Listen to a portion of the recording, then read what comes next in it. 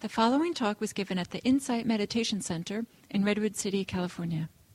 Please visit our website at audiodharma.org. It's very nice to be back. I was here about a year ago, I think. I did a Saturday day-long and then the Dharma talk on Sunday. And yesterday I also did a day-long program. It was an introduction to Vajrayana Buddhism for those who are not familiar with Vajrayana Buddhism. And this morning I've been invited back to do the Dharma talk again. I want to do a Dharma talk this time that I'm titling How to Internalize Dharma, which to me is something very, very important. Actually, it's the first time I'm doing this Dharma talk. It's a new Dharma talk for me, so we'll see how it goes. Before I begin my Dharma talk, I want to announce I have a new book which came out last spring. So it was after I was here last year. It's called Religious Diversity, What's the Problem? Buddhist Advice for Flourishing with Religious Diversity. There are very, very few books written by Buddhist teachers on religious diversity and what Buddhist sensibilities and Buddhist practice and Buddhist understanding could contribute to coping with religious diversity in a more sane way. And my basic point, actually, is that, of course, there's religious diversity. Why would you expect it to be different? So many people who talk about religious diversity try to somehow get rid of all the differences between people and somehow say we're all the same. And they also tend to say there's a very strong prejudice that many, many people have. Unless you're like me, you're not okay. It's a very strong prejudice, isn't it? Just look around at our society. If you're different, there's something wrong with you. And my premise is that, of course, there's religious diversity. Why would we expect it to be different? And diversity is normal and natural, both culturally and in the natural world. One of the points I make is that monocultures don't thrive very well. So if I have 3 copies of it here that are for sale, and if you want to look at it later. But that's not my Dharma talk, so let's get going on the Dharma talk. The Dharma talk is titled How to Internalize Dharma. And I'm giving this talk because I think that very often there's certain helpful advice about how to make Dharma actually living Dharma that's with us 24/7. Because a lot of people, practice a little bit. They come once a week, maybe not quite once a week. They are interested in Dharma, but it hasn't become something that's in our blood system, in our circulatory system. It hasn't become something that's totally integrated into our system, so that when something picks us, our first response is a dharmic response. How do we get to the point where when something annoys us, instead of just reacting habitually, we will react in a dharmic fashion. When Dharma is that self-existing in our system, that it's our everyday response to whatever we encounter in our daily lives. That's what I want to talk about. So how to internalize the Dharma. There's a lot of discussion of that in my tradition, though I don't think it's always been taught all that well or all that thoroughly. And that internalizing the Dharma. So what are we doing? With Dharma, eventually, if we're successful Dharma practitioners, we undo or overwhelm the karmic habitual patterns of reactiveness that we have been cultivating actually all our lives. It's a brainwashing that was taught to us by our culture. Most of us didn't grow up as Buddhists, so that's not how we were taught when we were 2, how to react to the world. We have a lot of habitual patterns that are very, very tightly wound up in us.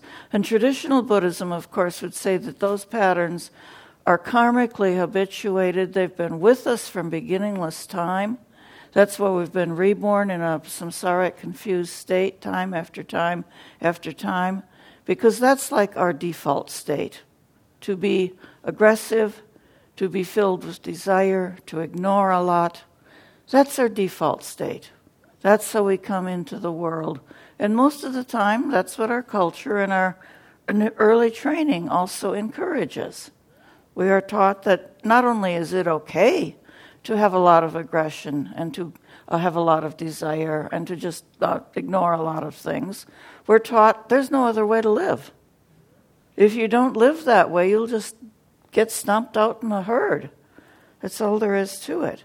And Dharma is about saying, no, that isn't the necessary way to live. There is a way to live that's much more flexible, much less reactive, much more accommodating, much more cheerful. And we can internalize, we can undo those habitual patterns, those ageless habitual patterns, those ageless karmic habitual patterns. We can gradually undo those, not by fighting with them. That doesn't work very well. Trying to fight those ageless karmic patterns usually just doesn't work very well. But there are ways that they wear out, that if we do other things, they wear out. So how do we internalize the Dharma? As I started to say in my tradition, this is talked about a lot, and it's called the 3 prajna principles, or the 3 prajna practices. Now, prajna is a Sanskrit word for, it's a word for often is translated as knowledge or wisdom. But you have to understand that wisdom in the Buddhist tradition is not a body of information.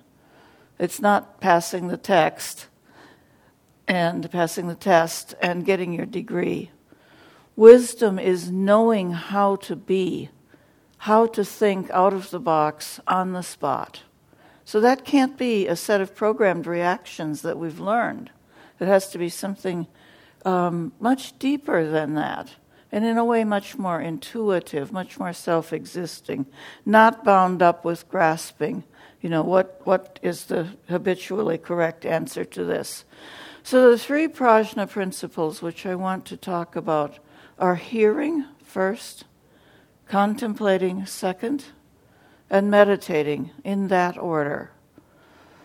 And I think what's wrong with a lot of very elementary Dharma training is that people put a lot of emphasis on meditating. Especially Western Buddhists place a lot of emphasis on meditating, as if meditation is the heart of Buddhism, which isn't necessarily true. A lot of people have pointed out that probably most Buddhists don't meditate. And still they're Buddhists, and often they have more sane reactions to everyday life problems than many of us do, because they have internalized certain Buddhist sensibilities, certain Buddhist ways of being in the world. They have internalized them. So another way of talking about what I'm talking about is internalizing Dharma. How do we internalize this? Meditation, of course, as most Westerners and as also many Asian teachers present Buddhism, meditation is, of course, necessary. It's an essential discipline. But it's not the whole thing. It's not necessarily the whole thing. We've all met people who've meditated a lot, but they aren't very nice. Brings chuckles, so you know what I'm talking about.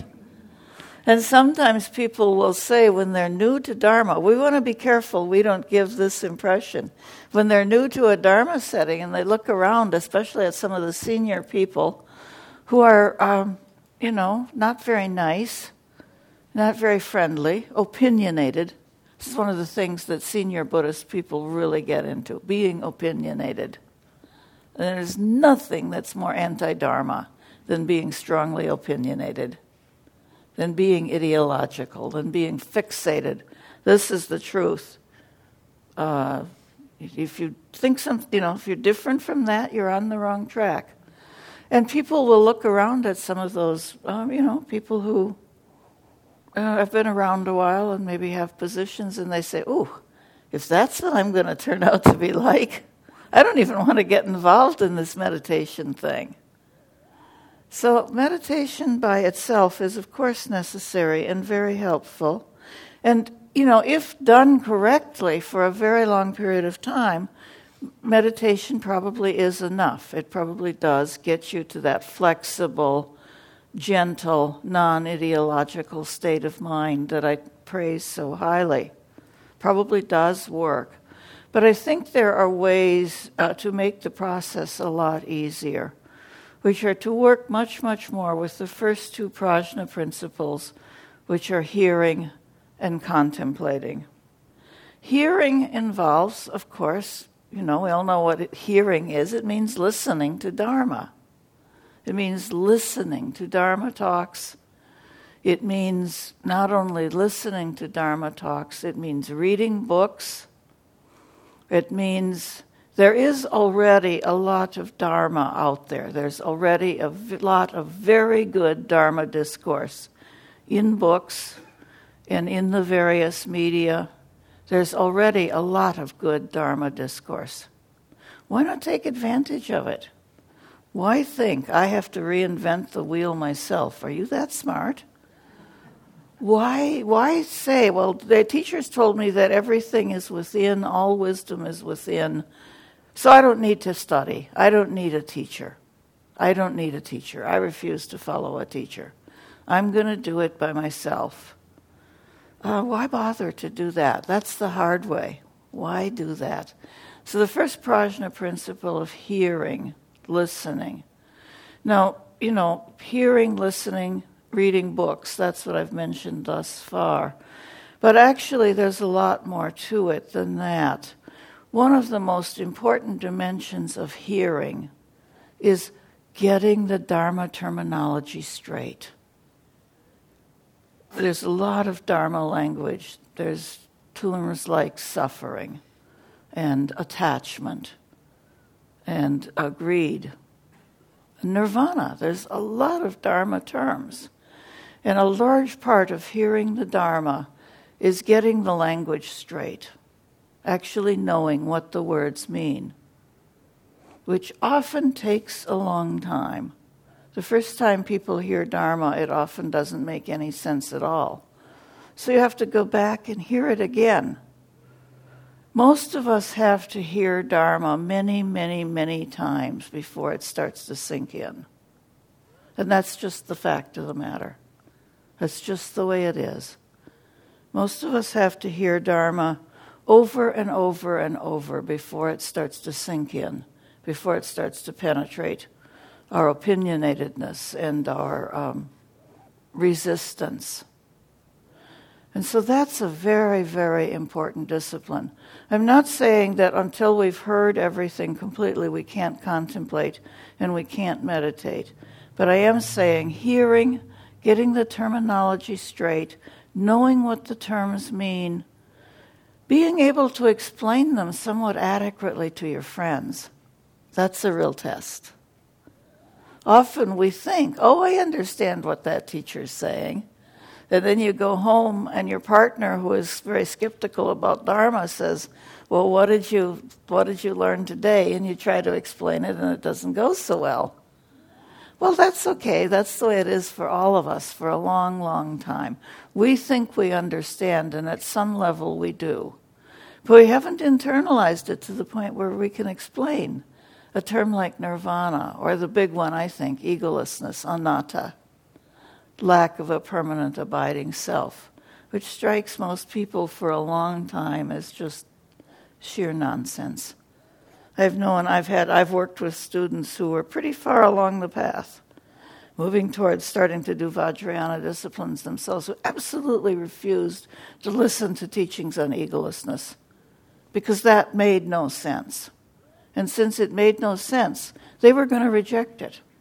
They were still going to get enlightened, but they were going to reject some of the most basic Dharma teachings, but I'm still going to get enlightened. It doesn't work very well to bring in our own version of wisdom and knowledge and opinionatedness and pick and choose. Well, I'll accept this of Dharma, but I reject that. Now, it's okay after we've done our own work, after we've done our own deep contemplation, to maybe reject some things that have been, many Buddhists have believed in for a long time.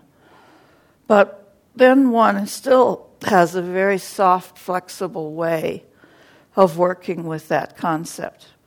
And by a soft, flexible way of working with a concept, I have in mind particularly notion of rebirth, which is very hard for modern Westerners to believe in. And I myself don't believe in it in that way, but I also don't reject it. So that state of mind, I think this is the end result of meditation, actually, a state of mind of being non-opinionated. And that means neither accepting nor rejecting, especially certain things like rebirth. Oh, that's the only Buddhist term for me that is at that level of, I don't accept it, but I don't reject it either. Terms like egolessness, nirvana, they're like second nature to me, to use those terms. That's second nature. I've explained them many times. I've taught them to, if you're a university professor of Buddhism, you've taught Dharma to hundreds of students and watched about 75% of them say, you know what, that doesn't make any sense. And so they learn the information because they have to pass the test, but that doesn't do a lot of good. So hearing the Dharma is getting the terminology straight, knowing what the basic terms mean. Getting the Dharma straight, some of the most helpful things that are not things that people like to do in modern pedagogy, but some of the things that work the best to get through the hearing phase of internalizing the Dharma is repetition. Learning Dharma is very repetitious. You can learn to sit on your fanny and put your hands in the right posture and sort of maybe follow your breath very quickly. Why do I have to do it over and over and over? Why isn't once enough? Well, as one of my teachers once said, if we could assimilate the Dharma, if we could assimilate the wisdom the Buddha taught in an hour or two, it probably wouldn't be worth very much. Is anything we can learn thoroughly in an hour or two really all that important? Probably not. And I would add that to a month or two, a year or two, maybe even a decade or two. To truly internalize the Dharma takes a long time. I don't know how long, but I've been at it 40 years and I don't feel like I've done it so the point I can stop. Sorry, but that's just the way it is. That's not a problem. It's not a problem that we don't know everything yet and that there's still more to learn. Why is that a problem? Why do we think we need to know everything or have all the problems solved or know exactly what nirvana is? Why do we have that attitude? Why are we so acquisitive and so grasping that we think we have to get it all immediately? So repetition is one thing that's very important to hearing the Dharma, taking the time it's going to take. The other thing that people don't like to hear, they don't like it when I say this, but I always say it anyway, memorization. Memorization. Something people just don't want to do today. They want to say, well, I'll just look it up on the internet. You can type in nirvana in google.com and you get a halfway decent Wikipedia article. That's 1,000,000 miles from having internalized the Dharma. So memorization, Buddhism is full of lists, especially early Buddhism is full of lists. The Buddha taught in terms of lists. And, people often resent repetition. The Pali texts are very repetitious. That's why a lot of modern people don't like to read them. They're repetitious and they're full of lists. And people very quickly get bored with lists. Well, I'm sorry, but there's a lot of virtue in lists, and there's a lot of virtue in memorizing lists. If you're stuck in traffic, it would be much more helpful to know what the Four Noble Truths are than to have to take the time to look them up on your iPhone before you fly into Raid Road. It's very, very useful to memorize a lot of Dharma. Then it's yours. Then it's here. Then it's always available. And it's not something that's like a foreign body of knowledge. It's here. It's not information, it's internalized wisdom. It's always available. So I highly advocate, going and listening to a lot of Dharma teachings, reading a lot of books, but reading books very slowly and contemplatively. In the study group which I lead, we were always reading a book. And we usually read, we meet once a week, we always have book discussion, and we read maybe 5 to the most 10 pages a week. That's enough. So get good Dharma books, of which there are many, many now, and read them very slowly and contemplatively. Just inhaling a book, it's fine, but you won't remember it a month later. You'll have to go look it up again anyway. So reading slowly and contemplatively. So there's that word, contemplatively. What do I mean by contemplation?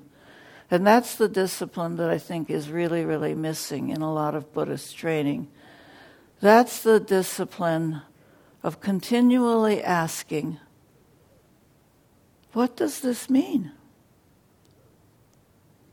Not do I agree with it. It isn't relevant whether you agree with a speaker or not. It's totally irrelevant whether you agree with what I'm saying. I don't care in the least. I do care if you understand what I'm saying. And if you understand what I'm saying, you won't argue with me. You might say, well, that's not, you might disagree. You might say, well, that's not how it feels to me. But there'll be no need to argue with me because it's irrelevant whether we agree with other people or not. The key question is, well, do we understand what they're saying? So contemplation is the ceaseless curiosity to be reading in a Dharma book and to ask the question, well, what does this really mean? What would it feel like inside if I really understood what this teacher is saying? Does it apply to my life? Would it change my life if I had internalized this perspective? Does it seem right on? Does it not seem right on? And not coming to quick decisions to answer that question, but to contemplate ceaselessly. Not necessarily while one is on the cushion, working with a reference point and learning to stabilize one's mind. Contemplation here, as I'm describing it, is in many ways much more a vipassana discipline, much more a discipline of insight, or disciplined pursuit of insight. That's what you have to do to, in a disciplined way, pursue insight. Insight is not about having the right answer. Insight is about knowing what this term might mean and how it might affect oneself. So contemplation, in my view, is the missing ingredient in a lot of Dharma study. So a discipline, how does one actually do contemplation? Usually it's very good to have a book or a text or a talk as kind of a foundation or a guide. And then you can take phrases in that text and contemplate the meaning of the phrases. Search out, be very curious to search out, what do these phrases, what do these sentences mean? What is this teacher trying to say? And take it inward. So contemplation is also very much introspection. It's turning over and over again and again in our minds what I'm learning, what I'm trying to understand, just turning it over and over in our minds. And I think the problem with so many of us in this culture is that we're very grasping for answers. We always want answers. Questions are too troubling, because questions imply uncertainty. Being comfortable with uncertainty is a huge part of internalizing Dharma. Being comfortable with uncertainty, being curious. People just don't like curiosity. Curiosity also implies uncertainty. When we are certain about things, we no longer need to be curious. We no longer need to ask questions. And it's always that certainty that people are grasping for. That's what religious fundamentalism is grasping for certainty. As I was taught as a child, I was taught to repeat all the right phrases. I'm sure some of you know what they are. Followed by, "This is most certainly true." That's the opposite of a dharmic state of mind. It's absolutely 100% the opposite of being a Dharma practitioner or of having internalized the Dharma.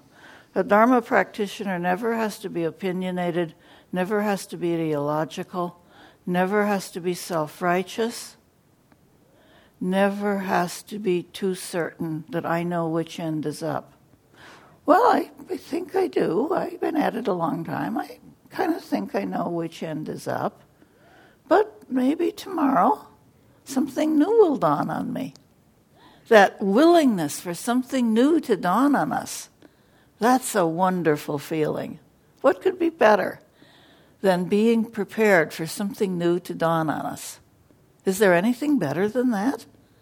Why would we want to have eliminated the possibility that we might have a deeper level of insight into the meaning of egolessness tomorrow or this afternoon? That shouldn't be a problem. So to do a contemplative work, we often start with having a talk or a phrase or a text. There are lots of key Buddhist texts. Most of us have Buddhist liturgies that we use for our practice. If we don't, we can get them. But looking at the words of those liturgies we use every day and taking their meanings into heart, contemplating them, I think that's the missing ingredient for really internalizing the Dharma. And when you've internalized the Dharma, it's actually very easy to teach it, or to at least explain it to your friends and your family and the people who give you such a hard time for being a practitioner or being a Buddhist, and say, why in the world do you waste all your time sitting on your butt? Why don't you get out there and save the world? Wouldn't it be much more useful if instead of spending all that time sitting on your butt, you did some good deeds? Isn't that all just self-indulgent navel-gazing, a waste of time? If you've truly internalized the Dharma, you can explain on an everyday level to your friends and your family why that's not the case. Or if you can't explain it to them, it won't frustrate you, and you'll just be able to say to them, well, maybe someday you'll get it, but I'm not going to argue with you at this point. Because arguing about Dharma with people who don't agree with us, what is more useless than that? Arguing about religion, what is more enervating and useful and counterproductive than arguing about religion? I don't know why some people think that's a family sport. Something we do on holidays, or why people dread holidays. Because we're going to have to argue with our families. Well, don't argue with them. Just maintain an easy, relaxed state of mind, a fully dharmic state of mind, and listen to what people say and try to understand them. And then when they bug you, just say, well, you have your way and I have mine, and we'll just have to leave it at that, because I'm not going to argue with you. So contemplating, there's a tremendous virtue in contemplation, and I think people don't spend anywhere nearly enough time doing it. Though I also want to say we do have our meditation disciplines, and meditation can be different from contemplation. Meditation, samadhi, I'm almost out of time, and you all have had a lot of meditation instruction. So I didn't intend to spend a lot of time talking about meditation, because you all do that. You come here, you've just done it for 40 minutes. You have meditation teachers. If I had anything to add to what you already do, it was to say some things about the importance of hearing, of memorizing, of repeating, and the importance of always asking questions and maintaining curiosity, not needing answers, not grasping for answers, even dharmic answers. Meditating, samadhi. One of the things I emphasize with samadhi or meditation is that the fundamental meaning of samadhi is non-distraction. What is it that we're cultivating when we sit here?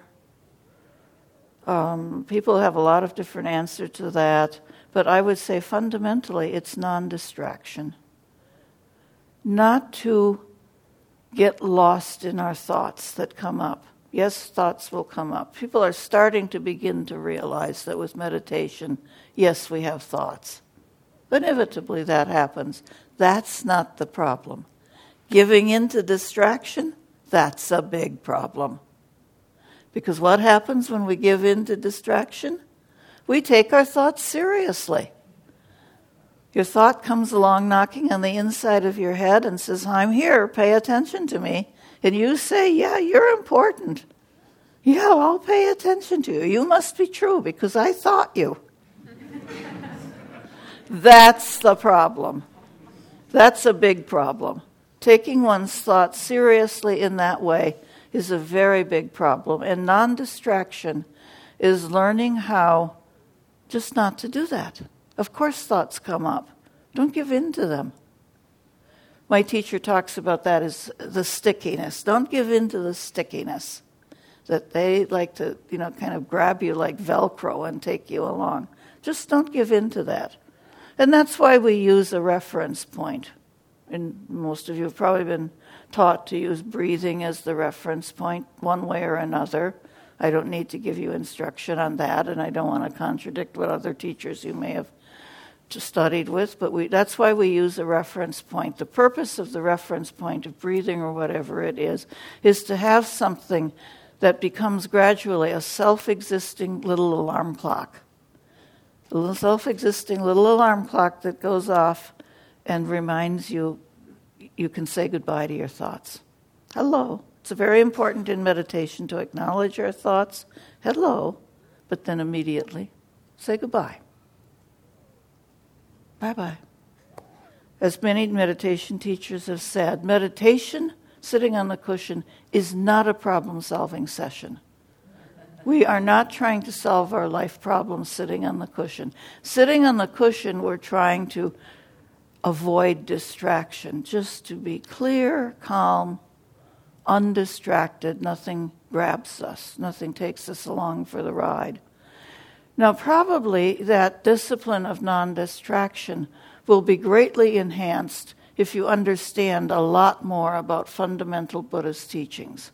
And the place to try to understand a lot more about fundamental Buddhist teachings is through hearing and contemplating.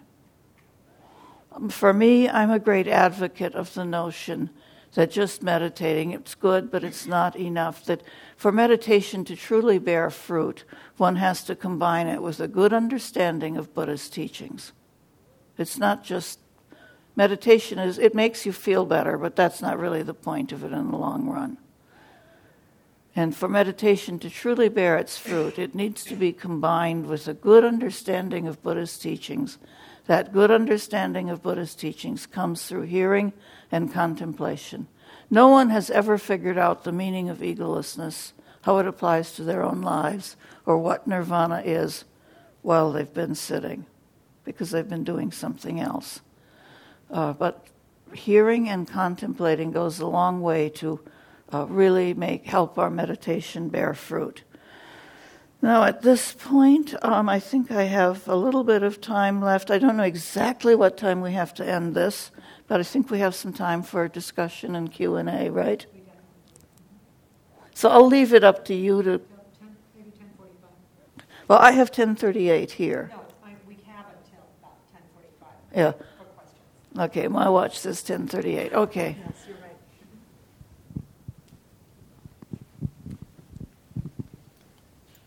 I wondered what place listening to my moment to moment, well, not all the time, but listening to myself and then noticing that, oh, this is doubt, or this is, and if I do listen, and if I do take the time to contemplate, then I might have a better chance of staying in the Dharma. Mm-hmm. Yeah, I think that the question of listening to our self-talk, how much to listen to our self-talk, is a good question. Because obviously our self-talk occurs, and it can get incessant.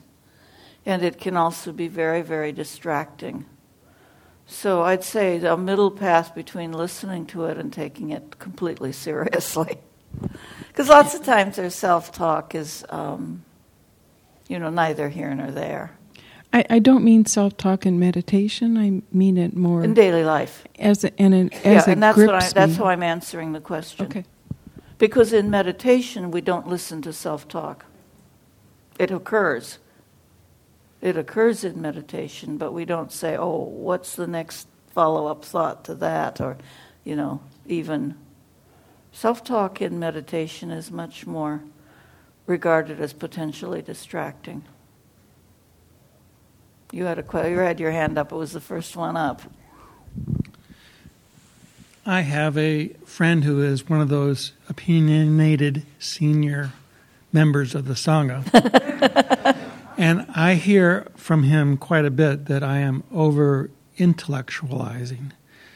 And then I say to him, "You are anti-intellectual." And he says, "No, I'm not." And we haven't come to terms with that. He says, "Just be." And I say, "Well, I'm curious." And how do you know when you're overthinking? Or you talk about contemplation. I think if you're really doing contemplation, you are not overly intellectual. If you're grasping for an answer, then you're overly intellectual. If you're trying to get the right formula, now I've got it, that's overly intellectual. If you just inhale books to grasp the information, that's overly intellectual. But I wouldn't worry about, I would just keep on working in a middle path. Middle path is always the guideline for whatever questions we have. Not too much, not too little, middle path. So, sometimes we have, I've also, especially when you're a younger practitioner, most of us will run into quote-unquote elders who want to bring us up. And I've had some very irritating ones in my life. That's pretty much all in the past now. Because, I don't particularly... they're no longer elders to me, for one thing. I've grown up. So, and I've never run into a good teacher who's too opinionated about anything. A good teacher is going to have a flexible, accommodating mind. Being too certain of anything they're probably not all that senior yet. They just like to think they are. Thank you. That's really a good insight for me and my friend. I hope your friend isn't here. He's not here. Good, then I don't know. Yeah, I remember this. I was at a meditation retreat. We had one of these elders of mine who was in the same group meditation, pretty advanced Vajrayana stuff, and he had missed for various reasons. He wasn't there that year, and he always would dominate the entire space with a complicated question that no one could understand, and the teacher would try to work with him, and he wasn't there one year, and she said, "That sounds like a X question, a question X would ask," and then she said, "Isn't it a relief that he's not here?" And then she said, "Well, he'll hear it on the tape." I'm thinking about nibbana and egolessness. And could you speak to... I was thinking there isn't any nibbana without egolessness. What? Can there be nibbana without egolessness? The tradition would say no. It's time for maybe one more question. It's 10:44. Gloria back here, but you were what? I was saying hi to a friend of mine and raised my hand. But I did have a question earlier. You made a comment about you don't hold, and I think you sort of answered it since. You don't hold things. You don't agree. You don't disagree. You used the example, I think, of multiple lives. Mm-hmm. And I just wondered if there was anything more you could say about how you hold things in that regard. Well, I think it's a very useful dharmic attitude to hold. And I think it comes from contemplation, from really investigating an issue and seeing how many ways there are to think about a specific issue, and how many people have answered it in how many different ways. And you begin to see, well, how could one of those answers be right for everybody all the time? Maybe it would be better to have a more flexible mind on that particular issue. I think a good example, for example, is that, people often say Buddhist is atheistic. Buddhism is not atheistic, it's non-theistic. We certainly don't affirm the existence of a supreme being, but since there's no evidence for such a thing, we simply let it be. Well, if it helps you, go for it. And if you read the Pali texts, it can be confusing to people, because in the Pali texts, the Buddha is talking to the local devas, the local gods, who live in the heavens of the 33. He converses with them all the time. So, there's a certain way in which deities do figure into Buddhism, but there's no notion of a supreme being who created the world, or who confers or denies salvation on individuals. Whether we become enlightened is up to us. It's not up to the Buddha. So it's now 10:46, so I think we should close. Do you dedicate the merit after talks or not? By this merit, having attained omniscience and defeated the enemy of wrongdoing, may I free all beings from the oceans of existence with its tumultuous waves of birth, old age, sickness, and death. So thank you very much for your attentiveness. I'll let the local leaders take us on from here. I guess I'm available here for a little while, and you can come and look at these books in case you're interested in them. Thank you very much. You've been a very large and a very easy audience to work with. It's been very pleasant. So thank you.